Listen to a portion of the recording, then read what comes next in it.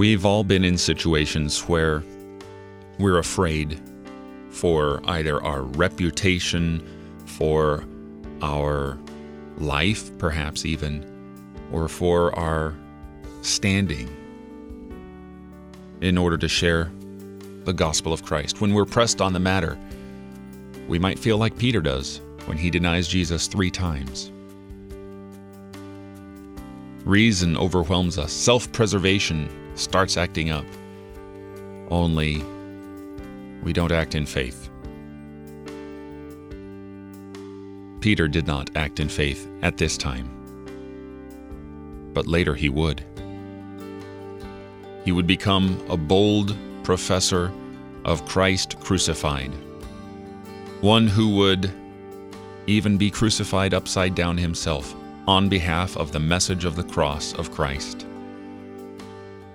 He who denied the Lord promised 3 times again that he would feed the lambs and feed the sheep. Christ made Peter bold once more to confess his name before men. May he embolden us as well. You're listening to Oratio, part of your morning drive for the soul, here on Worldwide KFUO. Christ for you, anytime, anywhere.